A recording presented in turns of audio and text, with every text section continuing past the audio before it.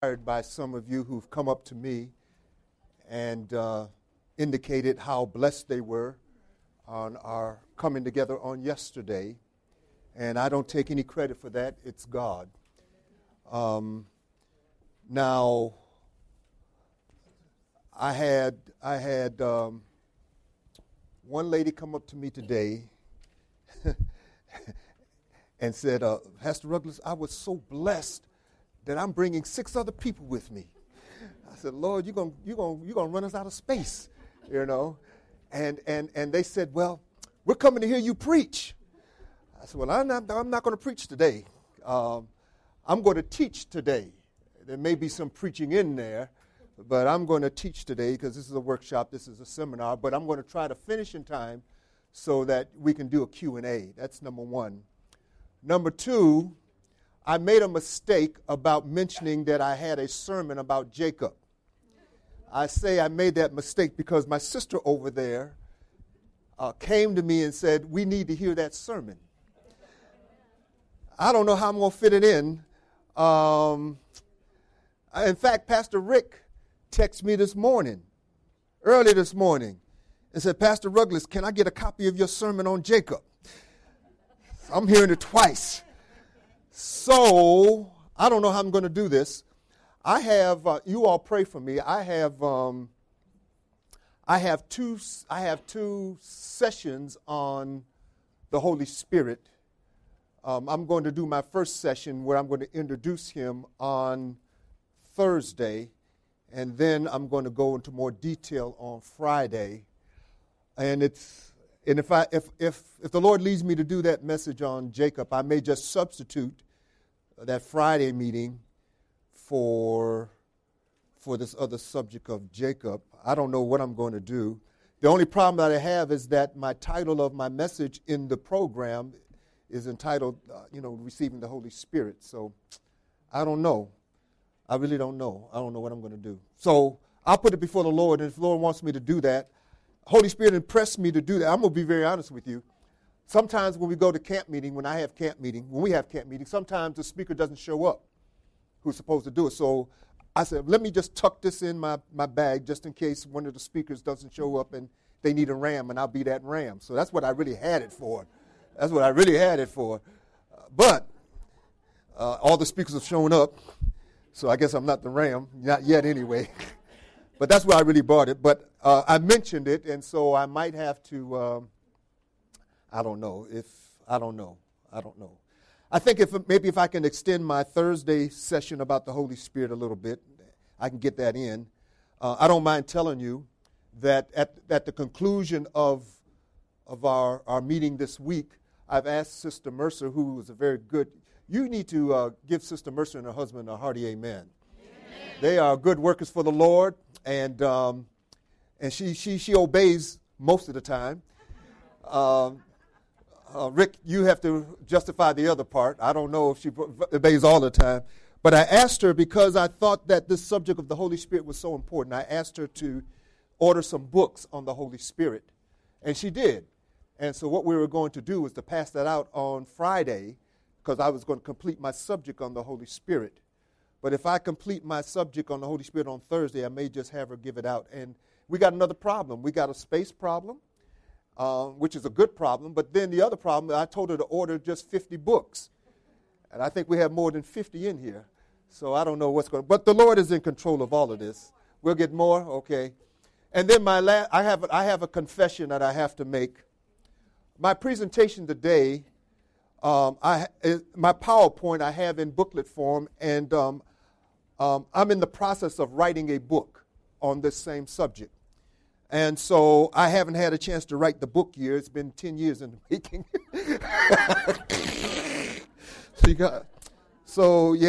I just, you get so busy.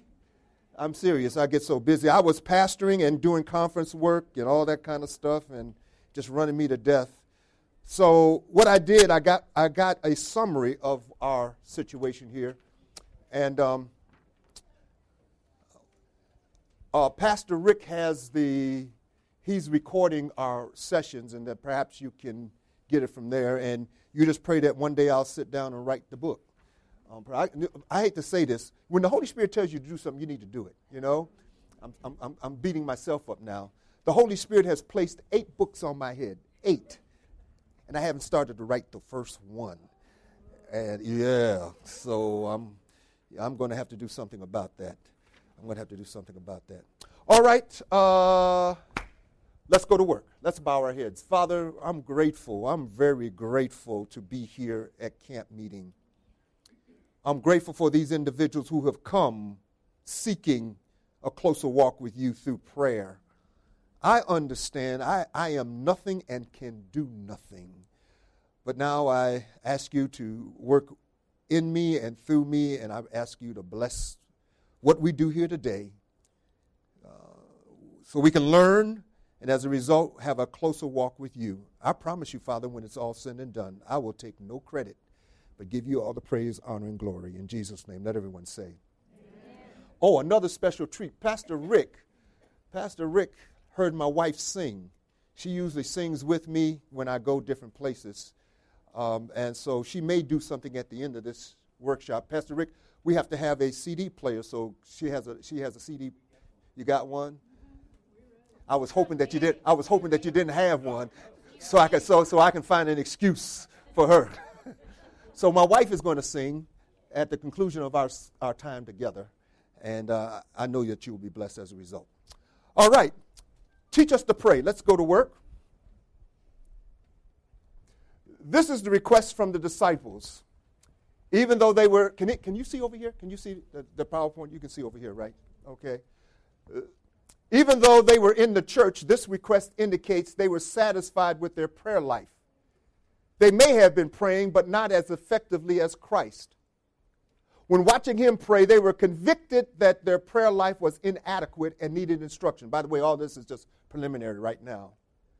This request is also ours. The majority of Christians do not know how to pray. In fact, new Christians don't know what prayer is and are afraid to pray in public.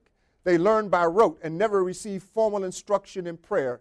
Hence, we have generations of people who've never learned how to pray and are mouthing words aimlessly when in fact they could have effective contact with the monarch of the universe and get positive results. So it's my desire to provide instruction for successful prayer. Do we have any pastors in here? Any pastors in here? Can I see your hands? 1, 2, 3, 4.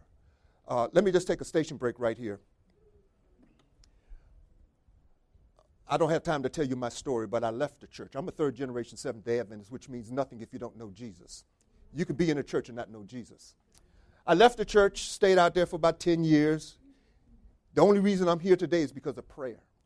People interceded for me. But when I came back into the church, I'm speaking to pastors now. When I came back into the church, I was on fire for Jesus, and I'm going to. My pastor gave me doctrinal instructions because I wanted to review all of that stuff because I had forgotten it. But one thing he did not do, and pastors, I want you to listen. My pastor never taught me how to pray and never taught me how to study the Bible. And those are two important things that we need. So when people come into the church, pastors, and I make the same mistake. I'm not picking on you because I used to pastor. I made the same mistake. When people come into church, we just assume that they know how to pray. No, you got to be taught how to pray. They assume that you know how to study the Bible. No, they have to be taught how to study the Bible. And for a while there, I'm fumbling. And when I went to prayer meeting, I don't laugh at me. I prayed that they wouldn't call on me to pray. Don't call on me to pray. I don't know how to pray. Pastors, please, I beseech you, and you can use my material. As a matter of fact, I'm going to do something. I can't make that promise. I would like to do something special for you. I got my draft here. It's just a draft. It is in rough form. But if you desire it, I would try to get it to you through Pastor and Mrs. Mercer so that you can have something to guide by. And I'm in the process, and this is the second book I'm going to write for the last 5 years. I'm going to write a book on how to study the Bible. That's easy. You know, you don't have to be a theology major and go to Andrews and know how to study. We need to teach our people how to study. We need to teach our people how to pray. These kind of things are foundational. you see, to our spiritual walk. We baptize, and I'm guilty, we baptize folks, put them in the pastor's class, go over the doctrinal kinds of things, but we don't teach them the fundamentals of how to pray, how to agonize and reach the throne room of God. We don't do that. We don't do that. So I'm making a special appeal to all the pastors in here and lay pastors and first elders as well. One of the things, and by the way, and I don't want to go into this, but we need to make sure that our new members are rooted and grounded. So many times we baptize members and sometimes we don't even baptize members. I was talking to somebody the other day. I've got people who've come in by profession of faith. That's fine. But did you indoctrinate them? No. They just believe in Jesus. Yeah, believing in Jesus is good, but you got to tell them what they joined. They got to understand right now we're dealing with a person who is having some issues simply because they did not get indoctrinated. We Pastor Rick, we are so inundated by numbers that we don't take time to root and ground our people as they should. So we do that. But please, these two fundamental items are necessary. Prayer and study. Study and prayer. Do you know what made Jesus so powerful? I'm going to tell you. Do you not know that Jesus did not go to the seminary? But he knew more than the scribes. Why? Hope somebody said homeschool. Hey, that's a good one, man. I'm going to use that at my next workshop. Yeah. I like that. From his earliest youth, his mother taught him the scriptures. So at the age of 12, he wasn't even a teenager yet. By the age of 12, Jesus knew more than the elders and the scribes. In fact, they were asking him questions. There's a 12-year-old asking him questions. Listen.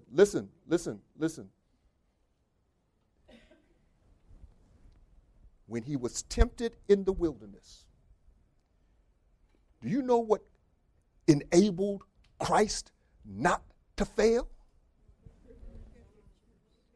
It is written. And the devil came at him with scripture. What does that tell us? In these last days, we need to be rooted and grounded and know the word. Not only do we need to know the word, but we need to know how to pray. Jesus spent hours on his knees. And we can't even give God 15 minutes. Shame to tell it. I don't know how y'all got me off of that. Pastor Rick, the Holy Ghost is going to take over, man. Man, I hadn't even started. See how these folks got me off track? All right. What is prayer? Definition of prayer. Step to Christ. By the way, I'm going to give you an exam, and this is I'm giving you the exam question. I'm going to ask you, what is prayer? It's found in Steps to Christ. Read this with me, everyone, right here. Prayer is the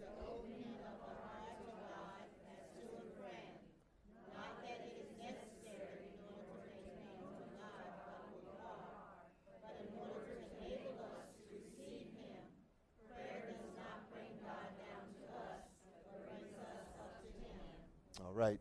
Simple definition. What is prayer? Oh, God, that's your friend. That's all you need to know for your exam. If you know that, you don't have to read the rest of this, but you'll pass if you get that first sentence, all right? So. You and I are going to become friends. So when we become friends, we just start talking.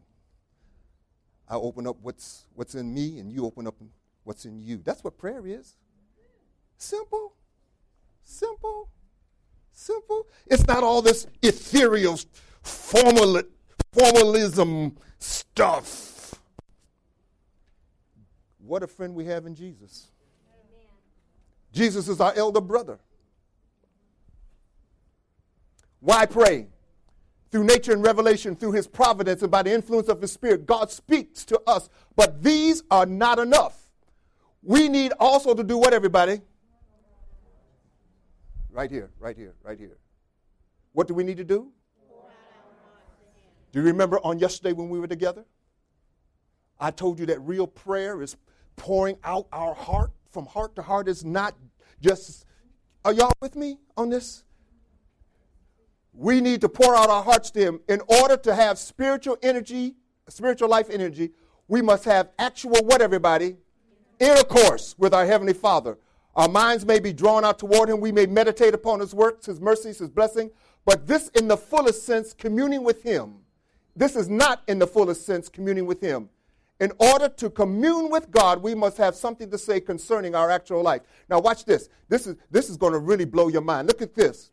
If the rush of work is allowed to drive us from our purpose of seeking the Lord, how often?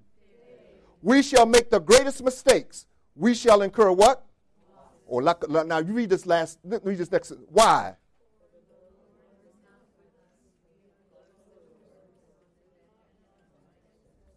Can you imagine that?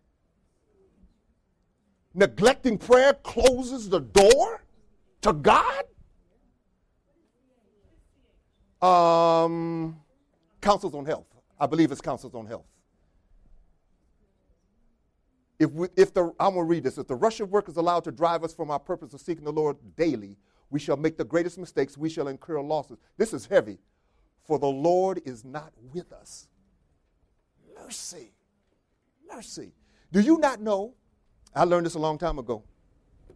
Sometimes those of us who used to pray sporadically, I'll pray today and I'll skip tomorrow and I may pray later on during the week. Do you not know that I'll pray today, I won't pray tomorrow, and then, man, I didn't pray. I forgot to pray today. I was too busy to pray today. And nothing happened. I mean, I didn't get struck by lightning. And so you feel emboldened. Well, nothing happened today. So if nothing happened today, something may not be happening to me tomorrow. So I'm so busy. I don't have time. My schedule is off. I don't have time to pray like I should. And I got by another day, and next thing you know, you have estranged yourself from God. You're not connected, and the devil comes and just zaps you. That's exactly what happens. This next quote is going to blow your mind too. The darkness of the evil one encloses those who neglect to pray. Prayer is another distinguishing feature of God's church. Through exercising this privilege, God's people become what, everybody? Agents for the transformation of. You can be an agent. Jesus taught his disciples to pray for God's will to be done. God glorifies himself through his people by how? That harmonize with his redeeming purpose. The importance of secret prayer. Oh, watch this. It is impossible for the soul to flourish while prayer is not a special exercise of the mind. Family or public prayer alone is not sufficient. Secret prayer is very important. In solitude, what happens, everybody? To the inspecting eye of God, and every motive is scrutinized. I had a deacon at one of my churches.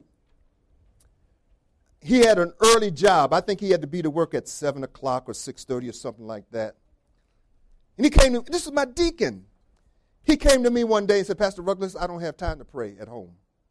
What I do is I pray on my way to work. I pray while I'm driving. And I said to him, yeah, it's good to pray while you're driving. It's good to pray, all the time. I said, but you need that special time where there's no interruption, no distraction, just you and God, and you can open up your soul and your heart to him.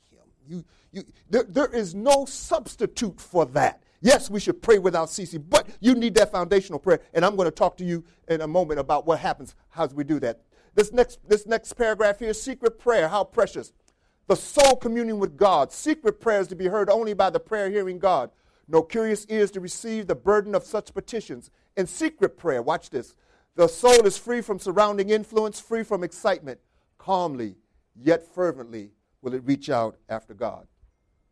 We discussed a little bit of this yesterday. Somebody asked the question, should prayer be silent or audible? When I first came back into the church, once somebody showed me a little bit about prayer, they said, well, you need to pray so that the devil won't hear what you got to say. The devil knows all about you. The devil knows all about me. You know, so I mean, what's the deal? No, he don't need to hear what you're going to say, because no. Let me read this right here. Both types of these prayers are acceptable and are in the Bible. However, each one serves a different function. Foundational power comes from the secret closet. That's why I say you got to have that personal time before you got going to work and driving and stuff like that. You need that secret closet time with God. However, you cannot always be on your knees in prayer, but your silent petitions may constantly ascend to God for strength and guidance. Once again, Counsels on Health, page 362. The Bible tells us to pray without ceasing, 1 Thessalonians 5:17. And we should have the door of our heart open continually and our invitation going up that Jesus may come and abide as a heavenly guest in the souls. Scepter Christ 99. The way to the throne of God is always open. And if we pray, even when our hands are employed, the Savior's ear is open to hear our petition. One of the things that I'm doing, and I haven't perfected it yet, and I just want to share it with you. There's a book entitled Practicing the Presence of God.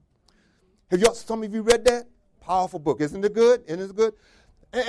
And what I got from that book and what I am trying to do, and I just want to share it with you, is to keep your mind in contact with God. See God with you moment by moment. Did he not say, lo, I'm with you always, even to the end? So now, we have God in the morning. But what happens after our devotion? We forget all about it because we get so caught up with what we're doing. I'd like to suggest to you, and this is going to take discipline and the help of the Holy Spirit, I'd like to suggest to you that we keep our minds directed in contact with heaven and see God by our sides and be in. Can I say this very kindly? I'm not going to say anything bad. But just a thought, just a thought. Where's my wife? My wife has a heavy foot. But she gets me to point A for B quickly. And my daughter, she done taught my daughter the same thing. Lord have mercy. But guess what? When she sees the blue light, or when she sees, and you know what? Since we've been married, my wife has never got a speeding ticket. I can't figure this out. I said, Lord, one day give her a speeding ticket. Just give her a speeding ticket. My wife has never seen, we've been married for 39 years. She has never got a speeding ticket. My wife can spot a cop 10 miles away.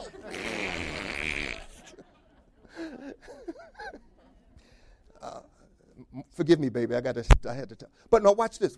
Here's my point. When she recognizes that she's in the presence of law enforcement, she acts differently. Where am I going with this? If we realize, if we're in the presence of God, constantly, I think we would act different. Make sense? There's some things that we do that we wouldn't do if we realized that God was watching. God was beside. How many times do we go on our knees and say, Lord, forgive me for doing this? I didn't mean to do that. But we could eliminate those kind of prayers if we recognize, hey, Jesus is with me. And by the way, he's not there to hammer you. He's not there to make you do right. He does not want forced obedience. He wants obedience out of love. Y'all with me on this? But here's my point. The mere fact that I recognize that I'm in the presence of God, I'm like Joseph. How can I do this wickedness and sin against God? So, that's why this next quote right here, cultivate the habit. Cultivate the what? It becomes a habit of talking with the Savior when you're alone. You know, one time, I have to tell you this. One time I was driving my car, and I had Jesus sitting right next to me, and I was talking. And then at the stoplight, somebody pulled up and saw me moving my mouth. They thought I was crazy, but I didn't care. Jesus is my co-pilot. He was my best friend. So I talked to him, even though people can't see him. He's with you. Y'all believe that Jesus is with you? Amen. So cultivate the habit of talking with the Savior when you're alone, when you're walking, when you're busy with your daily labor. Let the heart be continually, what everybody? Uplifted in what kind of petition? Silent petition for help, for light, for strength, for knowledge. Let every breath be a prayer. Amen. All right. In fact, if you continue reading the Spirit of Prophecy, prayer is also defined as the breath of the soul. Just like you need air to breathe and live physically, you need prayer to live and breathe spiritually all the time. There are liabilities with the silent prayer in the secret closet. One is the tendency for your mind to wander and daydream. Vocalization helps you to stay focused. Secondly, the silent prayer is not as heartfelt as vocal prayer. The prayer that reaches the heart of God, and I want to repeat this again, comes from the heart of man, heart to heart. While the burdened soul can offer silent petition, the vocal prayer has more. I'm telling you, one of the secrets of really reaching God, I'm telling you, I'm telling you from my own experience, and when I read the Bible, God cannot resist a heartfelt prayer. When it comes from your heart, God, I need you. And you don't have to shout like I do, but let it come from your gut. God, I need you. From your heart to his heart, God cannot resist. You remember when I gave you this example on yesterday, the lady that came asking for a blessing, she said, look here, I don't throw bread to dogs. She said, but Master, even the dogs eat the crumbs. That was from her heart. Jesus couldn't resist. He couldn't resist. Your faith being unto you, he blessed her. And what I want to tell you, when you have a heartfelt prayer, I'm not talking about this namby-pamby prayer. I'm talking about when you are really agonizing with God and it comes from your heart to his heart, God cannot resist. Let me give you an example. I was suffering with migraine headaches. I don't know why now. There's two reasons why, but I know one of the reasons. And I had this before I came back into the church. And then when I came into church, I was still suffering from migraines. And then when I got to the seminary, the migraines became so intense that it started to make me cry. One day, I couldn't take it no more. I got on my knees. And by the way, when you talk to God, when you want him to do something, put a promise to it. That's how you get answers to prayer. God is a God that cannot lie. Put a promise to it. And I went to the book of Psalms. And there was a verse in there which said, this poor man cried. I pointed to that verse. I said, God, this poor man cried. I can't take it anymore. You got to heal me. You got to take this thing from me. And I'm here to tell you, from that day, and that was back in 85, 86, to this day, I have not suffered another migraine. But it was from my heart. Are y'all listening to me? It was from my heart. The most effective praying comes from your heart. Forget all that namby-pamby formalism stuff. Cry out to God. God, I need you. Help me with this. God cannot resist a heartfelt prayer, I promise you. So, getting back, There's room for the silent prayer and the vocal prayer. But in my humble experience, there's more power in the vocal prayer. Yeah, there's times for silent prayer, but the vocal prayer is the one that's foundational and has the power. Let's look at the example of Jesus. Look at this. Jesus. This comes from volume 3. Jesus spent whole nights in prayer upon the lonely mountains. It was on our account that, what did he do, everybody? Pour out his prayers to his Father with what? Do you think that he prayed silently? Poured out his heart. Strong tears. Crying. That's what reaches the heart of God. And this is the other thing. I love that. I mentioned this to you yesterday. At the sound, just the sound of what kind of prayer? What happens? You want to make the devil run? You want to make the devil run? The sound. The sound. Devil can't take it. The sound of fervent prayer, not this nammy-pammy stuff. Fervent prayer, vocal prayer. The whole host of the devil trembles. He can't take prayer. He'll let you do good missionary work. He'll let you keep the Sabbath. He'll let you do all this kind of stuff. But when it comes to praying, it's like kryptonite to Superman. He can't handle it. I promise you, he can't handle it. That's why the Bible says to pray without what, everybody? There you go. Make time for God. Fellowship with God is a wonderful experience. Intimacy with God has to be what, everybody? It doesn't come overnight. It doesn't just happen. But once you have it, nothing else in the world compares with it. How do you get it? It comes through ministry to others and through what, everybody? Prayer. So why not get serious about prayer today? Just don't overdo it at first. You would not begin an exercise regimen by attempting to run a marathon. So don't start out trying to pray an hour a day. Start with what, everybody?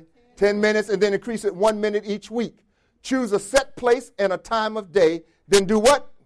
That's very key, very key. Discipline yourself over a period of months. Keep a notepad in your pocket to write things down that come to your mind. Prayer inspires creativity so that you can put them out of your mind and continue praying. Pretty soon, you'll be looking forward to your time with God. First, your prayers will change you, and then you can start working on changing the world. It all takes time. So I told you yesterday it'd be good if you could not spend 1 hour. Somebody was asking me one day, how much time do I spend in prayer? I don't brag. I'm just telling you. And I don't pray long enough.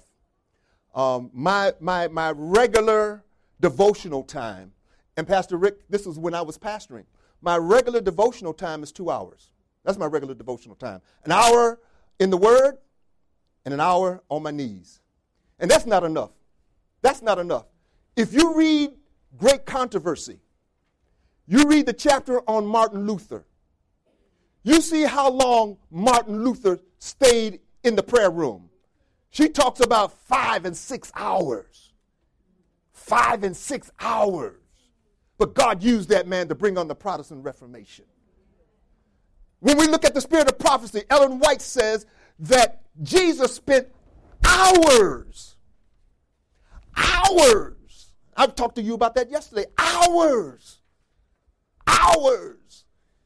And we can't even give God 30 minutes.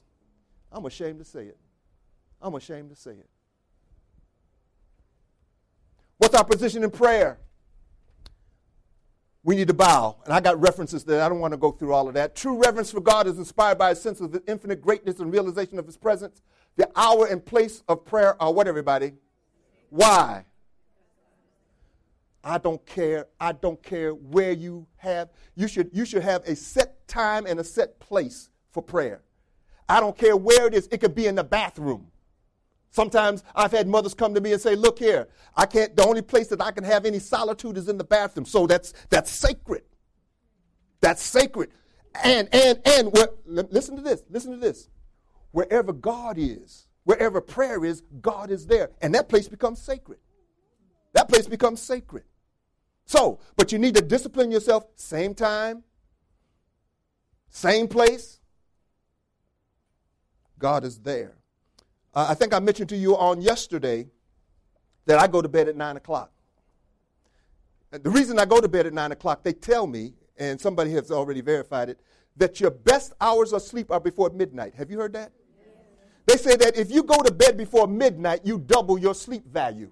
That's what I've heard. That's what I've heard. So look here. So I'm trying to get to bed by 9 so that I can get up by 4 or 5. But if I get to bed by 9, I have doubled my rest, and I can get up at 3 or 4 o'clock in the morning. Now, you don't have to go to bed at 9. It depends on how much time you need to sleep. But I do know this. I've made Matthew 6:33 my mantra: seek ye first the kingdom of God and his righteousness, then all these things will be added unto you. That is my priority. My priority in life is to seek God first. Everything else. So, Rick, I got to confess. And my wife is sitting back there, and she'll tell you, I'm a workaholic. And I'm not proud of it. I'm a workaholic. And I will work, Cindy, past the midnight hour sometime. But I'm confessing now. I'm getting to the point where when 9 o'clock gets here, if it's not done, God, you take care of the rest. Because I'm trying to discipline myself, because my mantra is to seek God first. I don't want to wake up bleary and tired and all that stuff. As a matter of fact, sometimes when I work late, my wife, I got a good wife. I got the best wife in the world. My wife will get up. Every man will say that won't be. But she gets up and fixes breakfast for me. She cooks for me. And sometimes she will have breakfast ready, and I got up late. She says, honey, I got breakfast ready. I said, honey, put it in the oven, because I got to eat the word first before I eat my physical food. That's just how important it is for me.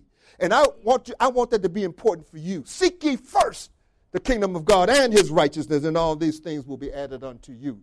So, wherever you are, discipline yourself. And by the way, do you not know, can anybody tell me why it's hard to pray? Simple answer. Can anybody tell me why it's hard to pray? Exactly, sister. You hit the nail right on the head. The devil doesn't want you to pray. So he will bring in anything he can to distract you. He will even make you, well, I don't feel like praying today.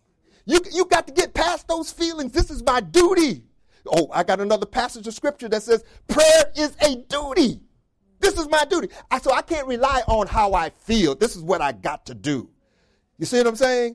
And then he'll keep you up late, so you get up late. You don't have time. He put all kind of distractions. Somebody came to me yesterday. I don't know who it was, who said the best time in the morning is when it's early. She came to me and said, look here, when I start praying, the telephone rings and children start running around and stuff. She said the best time in the morning is when everybody's asleep, no phones are ringing, and it's quiet.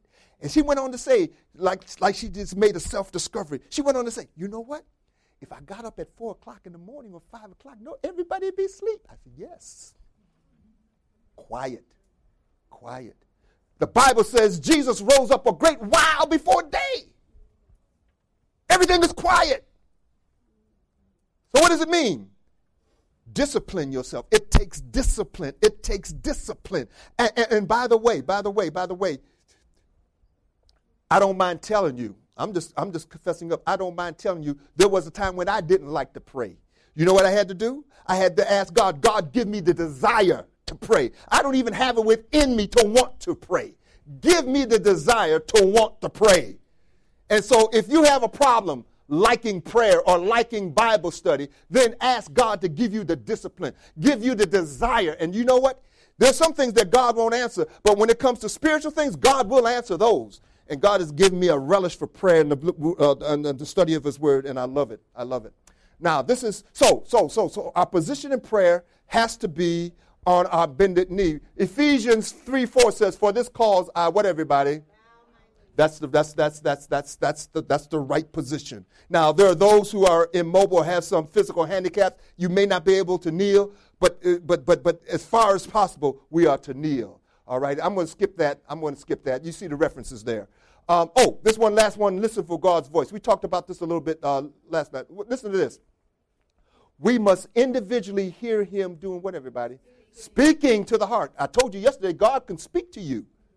When every other voice is hushed, and in quietness, what do we do? Before him, whatever. Silence of the souls make more distinct the voice of God. He bids us. Read it with me, everybody. So here's what I'd like to suggest to you. When you get through praying, don't get up. When you get through praying, stay there for a while. And listen for the voice of God. Now, he may not always come audibly, but stay there. We get into the habit after you say, in the name of Jesus, amen, we get up. No. Stay there. Stay there. And see if he will speak to you. Let's go on. All right, now, that was just a preliminary. Let me go on here. See, okay.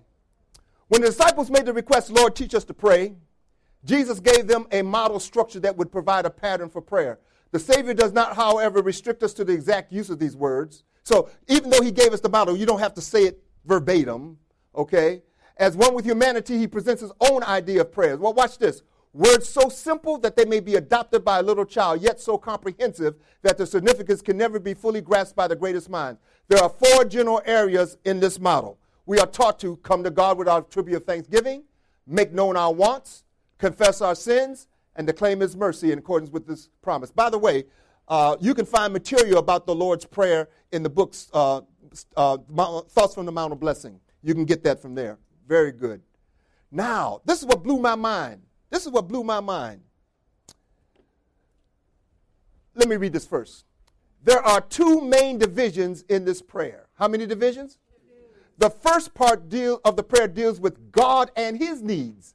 The second part deals with man and his. I did not know that God had needs. I mean, this God who owns everything and has everything, he has needs? Yes. It reminds me of the 10 Commandments. You know, the 10 Commandments have 2 parts. Love to God, love to your fellow man. Well, prayer has 2 parts. God's needs and our needs. You know what we do? You know the mistake that we make? The mistake that we make is we go right into our needs. God, I need. God, bless me. Lord, help me with this. And we don't even realize that God has needs.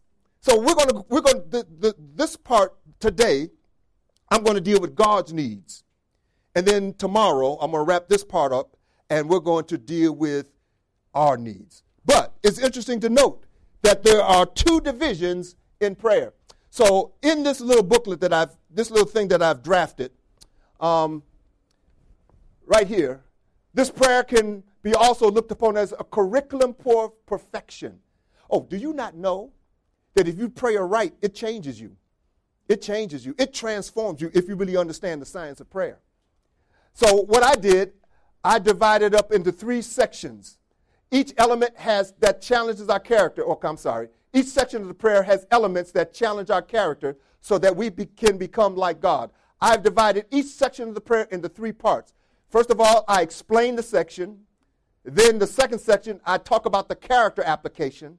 And then the third section is the mechanics, how to do it. And so that's what I do. And I apologize once again that I haven't written my book. But you pray that I can write my book so I can give it to you, okay? Or so that you can buy it. All right. Now, I want to refer you to the handout here. I did get a handout into you. Now, I want to give you an acronym that you can hang your structure of prayer on, all righty? And this is Pastor Rick, the Holy Spirit gave this to me. It just came out of the blue. The acronym is PC. If you look at the top of the sheet here, on the 3rd line, it says PC, PC, P. The P stands for prayer, and C stands for connection. So I got PC, PC, P. So now, if you look at the side, look at the left-hand margin here, you see P and the verses that go along with P. You see C, the verses that go along with C. You see P again, the verses that go along with P. You see C again, the verses that go along with C. And then you see P again. So all you got to remember, I'm giving you structure, but once you get the structure and it becomes a habit, then you don't even have to worry about trying to memorize it. But I'm trying to give you something to hang your prayer structure on. So there's other structures they have what is called the acts of prayer. ACTS. A stands for adoration, C stands for confession, T stands for thanksgiving, and S stands for supplication. That's another way that you could do it. But this is my way. You don't have to use it. I'm just giving it to you because Sister Mercer, she invited me to come here to tell you something. So I'm going to tell you something, and you can throw it away later on. That's up to you. But this is what I use, PCPCP, prayer connection. And so the P stands for what, everybody? All right, I'm from the North. I'm a Yankee. Hate to admit it. I'm a Yankee. And back in the day, I tell you how old I am. My father had a 1950 Buick Roadmaster. I mean, it was a German tank. They don't make cars like that anymore. But I live in Rochester, New York, right outside of Buffalo. You all know Buffalo, Syracuse, all that snow. And back in the day, they don't make cars. They make cars differently now. But back in the day, before my father, it's in the wintertime. Before my father drove off, he had to start the car and let it warm up. Well, I'd like to suggest to you that before we pray, we got to warm up. And so my first P is called the prelude. It begins to set the stage for our praying, okay? So now, we're going to look at that. And so as we go through this, I'll point it to you, all righty? Now, those of you who were here yesterday, this is not on the sheet. I'm giving you your second question of the quiz. What is the first thing that I told you that I do when I pray?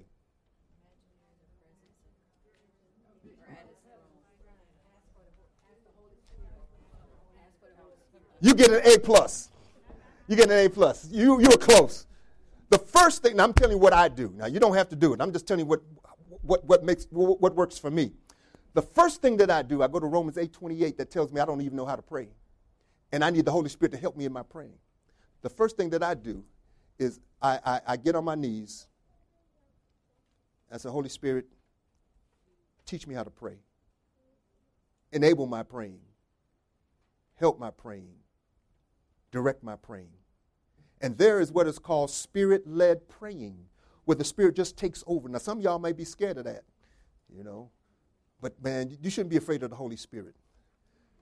So the first thing that I do is I pray and ask God, Holy Spirit, help me in my praying. That's the first thing that I do. But now, sister, you're right. The second thing that I do is I lift my mind to heaven. You got that? All righty. So I lift my mind to heaven. And Isaiah 57:15, as a matter of fact, I have memorized this. I have memorized Isaiah 57:15, and it talks about how God is lifted up in a high and holy place. I memorized that, and I say it, and I place myself where God is, okay? And then I meditate on the majesty and glory of the God whom we are approaching. So let us place ourselves, as it were, in the presence of God and direct our prayer to the King of Kings and Lord of Lords. Now, the first phrase. So now we're in the P. All right, prelude. We're still in the P, and the first phrase in the P is what, everybody? My Father. Okay. This phrase is designed to give us what, everybody? What else? What else? When we approach the throne of God, which is an endearing term, which indicates his relationship with us and his tender concern and care for us. We have 2 children, and I hate to admit this, and I can't say this publicly, even though I'm being recorded. But yeah, I am, sister. I have a son and a daughter. And I don't know how it happens, but daughters get their father's heart. And my daughter now is 33. And when she comes to visit me and I got to preach, I embarrass her. I said, that's daddy's baby. Grown lady now. That's daddy's baby. She doesn't always do what I say, and sometimes she makes me mad. But I tell you what. Here's my point. She knows that her father got her back. She knows that whenever she has a need, she can come to daddy. Just last year, my wife and I had to go dig in the piggy bank that had no money and bail her out. Made us even broker. I don't know if there's such a word as broker. There is. But here's my point. My daughter knows that her father loves her. And that love gives her confidence. She doesn't care what happens. She knows that daddy's going to be there for her. I want you to think about it. God is our Heavenly Father. And we need to have that same kind of confidence that he got our back. He's a loving father. As much as we love our offspring, he loves us deeper than that. Amen. So knowing how he feels about us should give us confidence. See, listen very carefully. One of the other keys of successful praying is having faith. Don't be praying without faith. Your prayers don't get answered. And incidentally, one of the things that helps you to get faith is putting a scripture with your praying. But all of that said, you got to have faith when you talk to the Father. And what thing gives you better faith than knowing that you have a Heavenly Father who loves you? What gives you better confidence in knowing, look here, I don't care what I have done, my Father will never give up on me? Huh? I got to tell you, can I give you a testimony? I hadn't planned this. And I'm not proud of this. But I want to give somebody some hope. Before I give you my testimony, I'm talking to the pastors again. One of the mistakes of the Seventh-day Adventist Church, and by the way, I believe with all my heart that this is God's remnant church of Bible prophecy. I believe that this is the last church that's going through before Christ comes. Every denomination has its role. Now, the Seventh-day Adventist Church has its role in these last days. So I don't want you to get me wrong. I believe in this message. I believe in this church. I believe in the doctrines. But listen very carefully, pastors. One of the mistakes that we make is we preach doctrines, but we don't preach Jesus. Amen. Jesus has to be the center. Amen. He has to be lifted up. Amen. Yeah, we got the truth. Yes, we have the doctrines. But do we have Jesus? Amen. Book number 3 that you all need to pray that I write about. I already told the pastor. I plan to rewrite the 27 beliefs with Jesus as the center.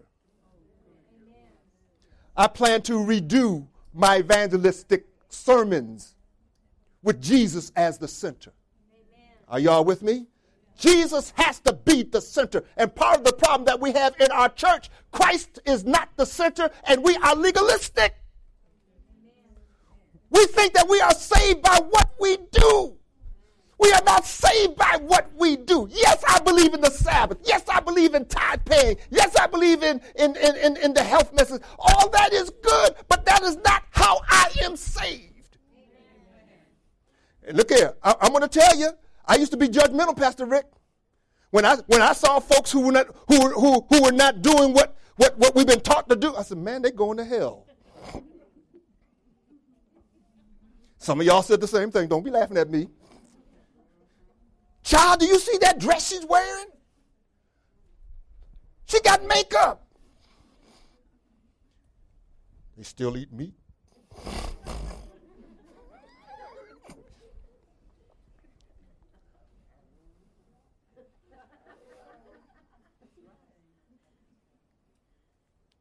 Don't get me wrong. Faith without works is dead. You got to have the works. But it follows the faith in Jesus. Amen. It is Jesus who said, if you love me, you will do. So I grew up legalistic. And as soon as I got of age and graduated from high school, 17, 18, I'm gone. I'm through with this church. And I stayed out there for 10 years. I'm not proud of it. I'm not telling you this to, I'm not proud of what I used to do. But I tell you this, and I was doing stuff I know I had no business doing. I put myself on Satan's ground. And you know what, young folks? I was so foolish. Now, listen to this. I'd be at a party doing stuff I ain't got no business doing. And all of a sudden the thought would come to me, hey, man, if Jesus was to come right now, man, I'm lost. And you know what I used to say? You know what I used to say? This is stupid. Well, if I go to hell, at least I won't be by myself. Ain't that stupid? Ain't that stupid? That's how the devil had me, Pastor Rick. At least if I go to hell, I ain't going to go by myself. I'm going to have some company. But here's the point. This is what I really want to tell you. In the midst of my foolishness, and I faced death at least 3 times when I was away from Christ. One time I was at a place where I had no business being, and somebody pulled a gun on me, and Christ stopped the bullet. Even though I was away from God, God was never away from me. He watched over me. Amen. He was my heavenly Father who, oh man, I'm going to start crying.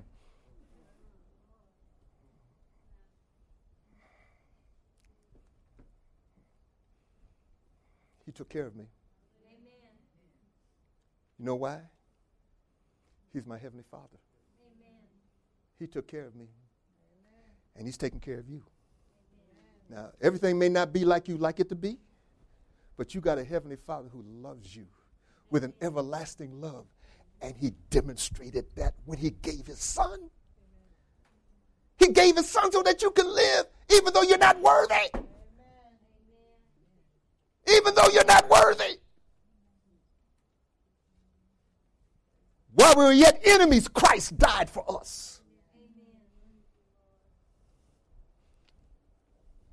So, that first word, knowing that God, and by the way, I got a place in here where I take you through all of this.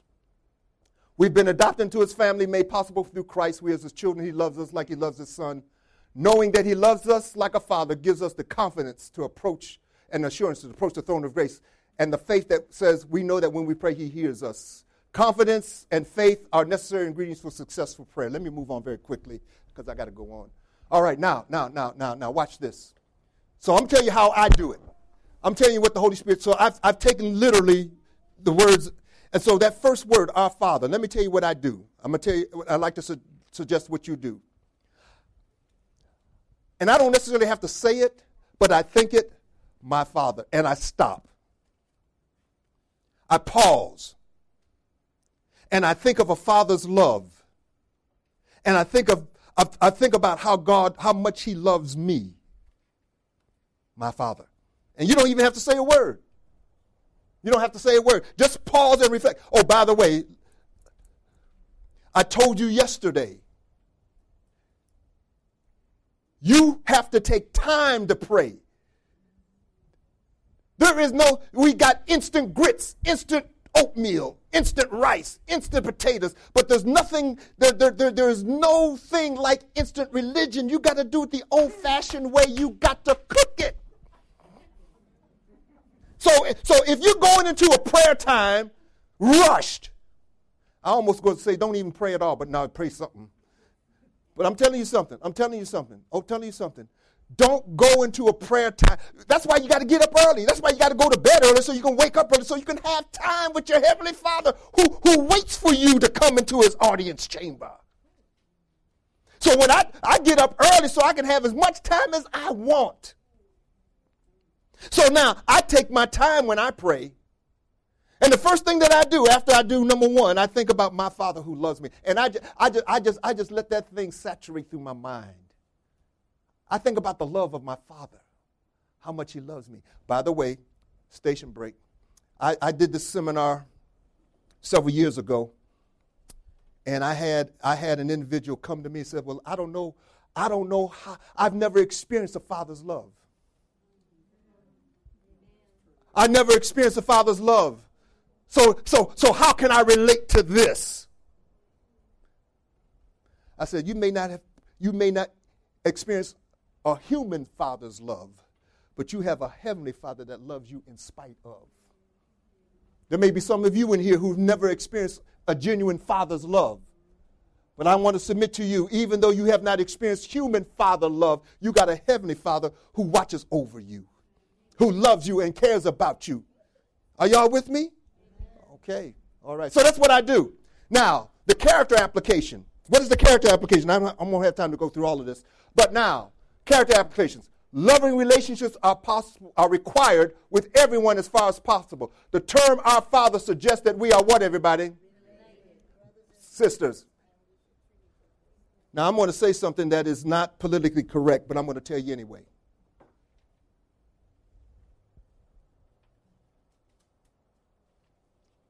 One of the things that saddens me is the separation that we have amongst races in our church. Amen. I know that's the elephant in the room. Amen. But how is the prayer of Christ going to be realized in John 17?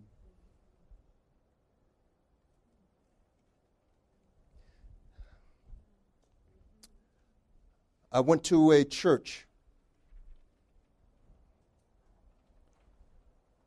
a Caucasian church. When the Caucasian church found out that I was coming to preach, half of them left. Oh, no, I'm telling you the truth. My wife is sitting right back there. I won't tell you the city. My wife is sitting right there. She'll tell you the truth. The pastor came to the door, red-faced. Oh, Pastor Ruggs, I'm sorry. He told me. Adventist church. Adventist church. I'll tell you this church. I was at Andrews University doing my seminary work. My wife was with me. We went to prayer meeting. And in front of us were Africans. Andrews is multicultural. In front of us were people from Africa. No. In front of us were sitting Caucasians. There were a group of Africans that came and sat beside them. The Caucasians got up. I promise you, we got a problem. And I'm not accusing anybody in here of racism, but we need to understand that we got a problem. As a matter of fact, I called your prayer coordinator, Cindy Mercer. When she invited me, she's sitting right back there. One of the first questions I asked, I said, Cindy, I'm coming to your conference. Will I be accepted? I asked her that. I asked her. She was very honest with me.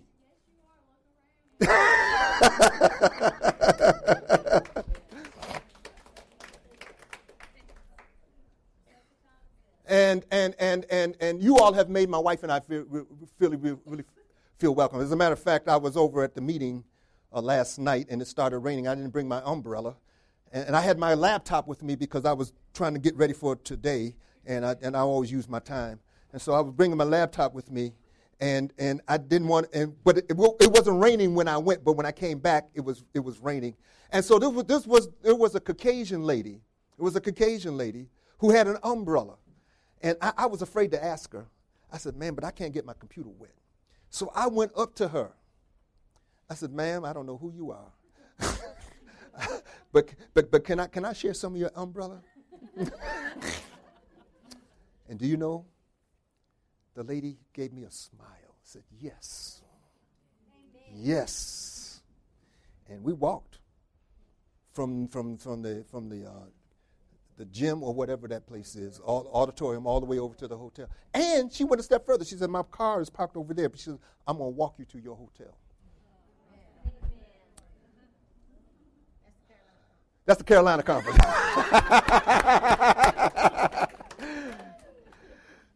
And that's good. But what I'm saying, here's what I'm saying. I want you to understand something. And we don't get this. As a matter of fact, you need to know This is a problem in this church, so much so we used to have 27 beliefs, now we have 28 beliefs. And the reason we have 28 beliefs is because of this situation. Yeah. Well, we need to embrace all cultures and nations and all that. You look at it. You look at your 28 beliefs now, and it's in there. So now, you know what really gets me? We are supposed to be representatives of the truth. And it's not your fault. I'm not blaming you. I'm just highlighting the problem. If, in fact, we are related, brothers and sisters, all of us came from the same parents. Adam and Eve were the first parents. But the devil has been so successful in keeping us divided because of sin. We look down on one another. Not only with race, but with economics too. If you're poor, I have nothing to do with you. Or if you're in a certain class, I have nothing to do with you. Separation, sin. We are supposed to be representatives of God. Let me tell you, John 17 says, Jesus says, one of the signs that the world will know that you sent me is that we all will be one. Amen. He became poor. I beg pardon? He became poor so we could be. That's right. Not only in this church, I'm not going to bemoan the Adventist church, but Sunday keeping churches as well. I heard one Sunday preacher say on the radio that the most segregated hour is Sunday morning at 11 o'clock. And we're supposed to be Christians. We're supposed to be Christians. I want to change our mindset. I want to change our mindset and help us to all recognize and what to pray for, that this church will become one. I tell you what, I don't agree with their doctrine, but I like what they do. Jehovah's Witnesses, they recognize this. And they have an African American and a Caucasian working together, going door to door. They recognize that they had an issue. They recognize that, and they apologized and confessed. Said, we're going to correct this. I was talking to Pastor Rick. No, I was talking to Pastor Ron. And the prayer may not be answered, but we need to pray for unity in our church, even with our conferences. It doesn't make any sense. I'm not going to tell you where I go. In my city where I go to church, I have an African American church and I got a Caucasian church, and both of them are small when they need to join together and work together to become one. And as Ron, the driver, was driving me, he said, yes. He said, yes, but if we get together, what about the conference? What conference is going to pick us up? You all got me off. All right, so the character application, let me go through this very quickly. I got to go through this because we got to let you go. We have obligations, and when we recognize that God is our Father, we have obligations as His children to be guided by His wisdom, to be obedient, blah, blah, blah, blah, blah. All right. Next phrase, under P, which art in heaven. What I do here, this phrase adds to our confidence to our Father. It reminds us of where's my pen? You all took it from me. Here it is. It reminds us of the location and position of our Heavenly Father, which aids in our approach. He is in heaven. He is the ruler of the universe, awesome and powerful. He can do anything. In His care we may safely rest, saying, what time I am afraid, I will trust in These. This phrase gives us confidence that God is able to answer our petition, which aids our faith, which is necessary for success. Let me tell you what I do. All of this is mental. All of this is mental. I'm thinking my Father. I take time. I marinate that thought. And then I think about where He is. He's in heaven, which means He got power to do anything He wants to do. I don't say this. I just think it. This is a mental process for me. So that's what I do. Now, let me go on very quickly to my next slide here. Now, so here's what I do. This is continuance of the prelude, seeing God in heaven. And you may want to take time to praise God for His power and what His power has done for you. So here's what I do. I'm telling you what I do. When I get to the part, and I put all this together, and I think about where He is, and He's able to do anything, I think about what He's already done for me. And I start to thank Him I start to praise him for what he has done. Has God done anything for you all? Amen. Do you have something to be thankful for? Then you need to thank him instead of taking it for granted. Look here, I'm grateful that he woke me up. I'm grateful that I got a roof over my head and clothes on my. I'm grateful that I got food. But you know what? God takes us through journeys and through experiences, and he begins to do things for you. You thank him for that. Amen. You thank him for that. I was in a near accident about a week ago. God kept me out of the accident. I thank him. I got sleepy one time. God woke me up. Thank him for that. God does things. So this is part of my praise time. I begin to thank him. So you can take time to do that. Once again, this shows you this takes time. This takes time. Character application helps us to respect God. Let me go on. Hallowed be thy name. I'm almost through for this part for today. Hallowed be thy name. We must realize that when we pray, we are entering to the audience chamber of the Most High God. Entering into his presence, we should be careful in our approach. He is holy, so we should approach his throne with reverence, awe, and respect. Our words should also be reflective of the same. As his children bearing his name, we too should be holy. We should ask God to help us to be holy and enable us to live holy lives. Ask him to help us to be like him. We should also ask that his name be hallowed in the world like it is in heaven. I'm rushing on now because I got to go. Now, here's the mechanics. Once again, this first part of the prelude is mental. But I'm thinking about the phrases now in the prayer. Our Father, which art in heaven, hallowed be thy name. So I'm thinking about now, God is a holy God, and I'm coming into his presence. And so now, I lift my mind to heaven and visualize the throne of God with his holy angels around it, crying, holy, holy, holy. I approach the throne with reverence and awe. The words you speak are with respect. Ask for his name to be hallowed in the world and in you, that you do no dishonor to his worthy name by which we are called.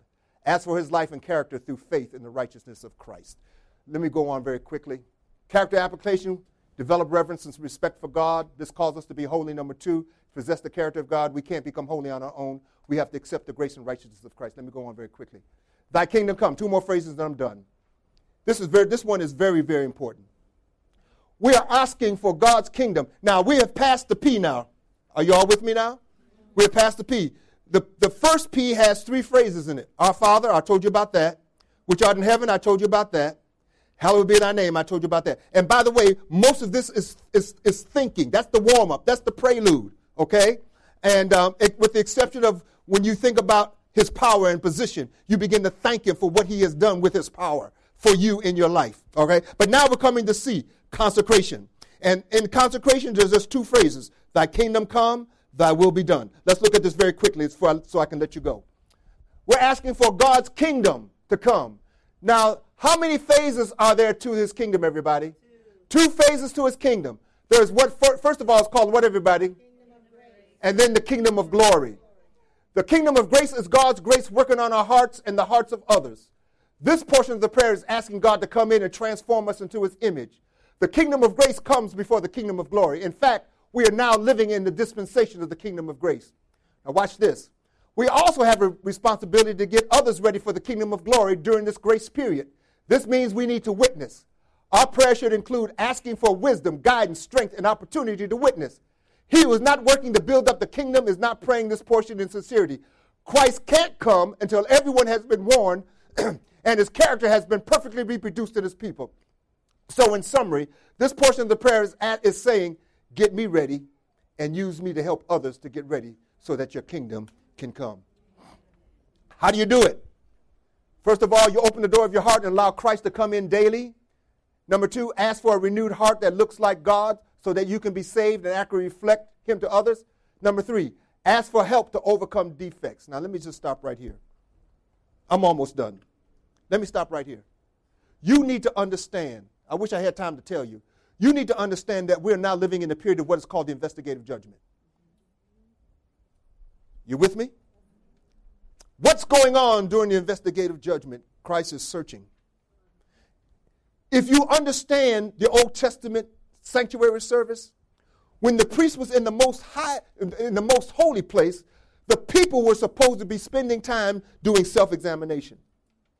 While the high priest was still in the most holy place, while the people were still doing self-examination, if they thought that there was something that they forgot to confess and bring to the sanctuary, while the priest was there, they would rush to the sanctuary, get that animal, confess that sin, slay it, and then have it transferred.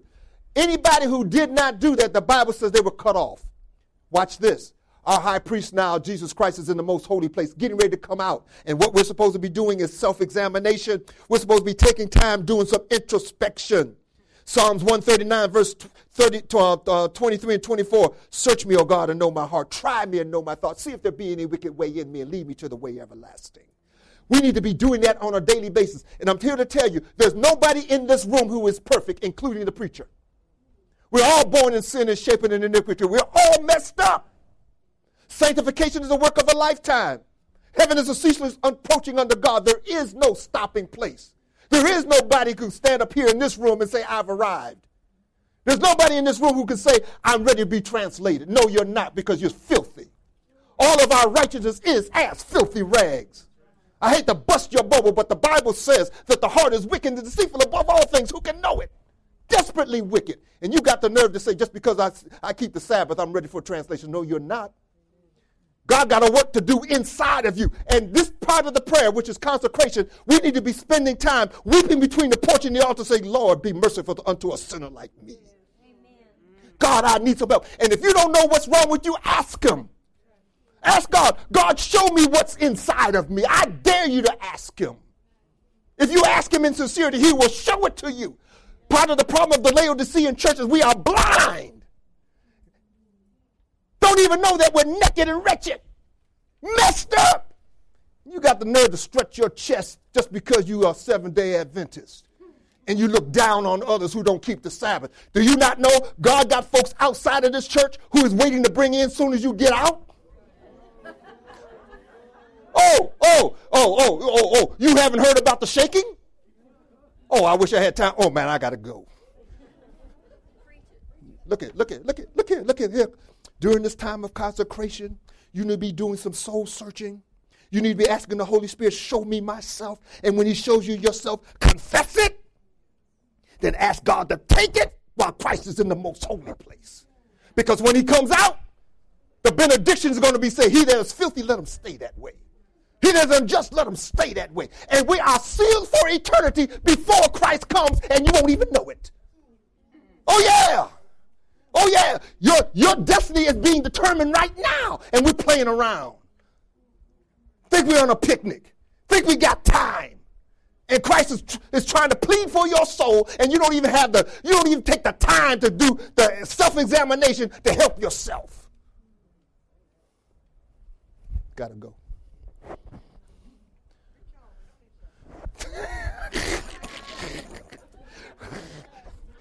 Okay, I'm going to take you with me. Number 3, ask for help to overcome defects.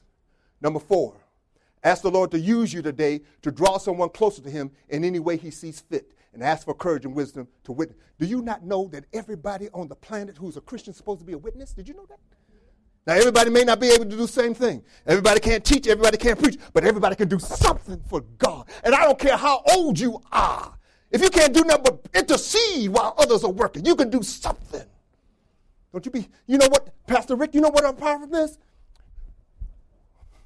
We baptize folks, sit them in the church, and watch them for 2 years before we ask them to do anything. And by the time we get ready to do it, they're dead. Everybody has something. And by the way, 1 Corinthians 12 talks about spiritual gifts. Everybody has a gift. Ask God, God, show me my gift and use me today. By the way, you do know that there will be no starless crowns in heaven. You're going to have to bring somebody with you. You know what I do? I carry tracts everywhere I go. In fact, the maid who came clean my room today, I gave her a tract. Even if you don't know what to say, sister, say,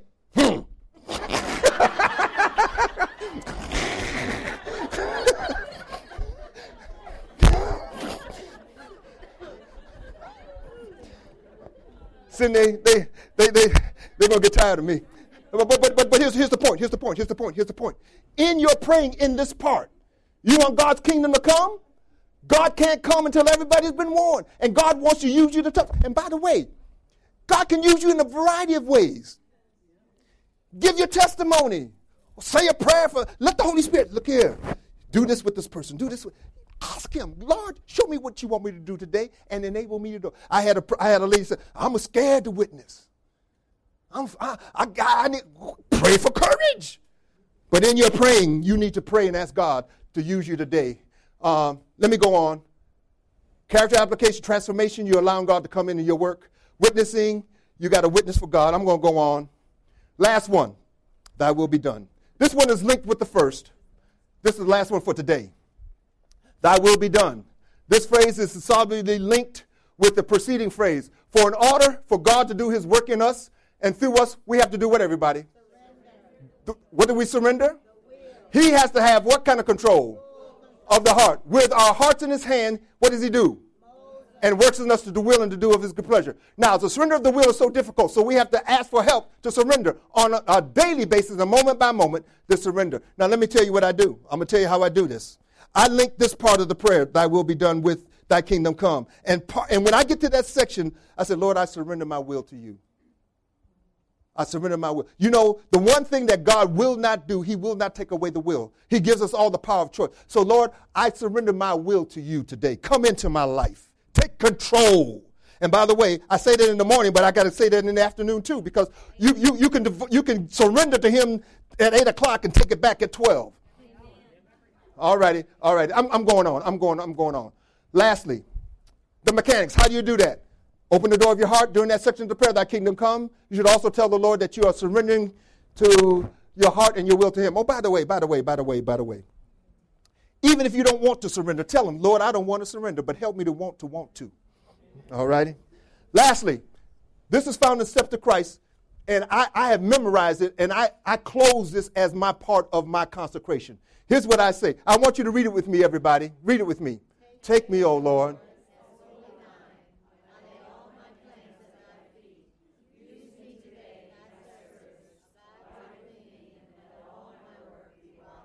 That's what I do.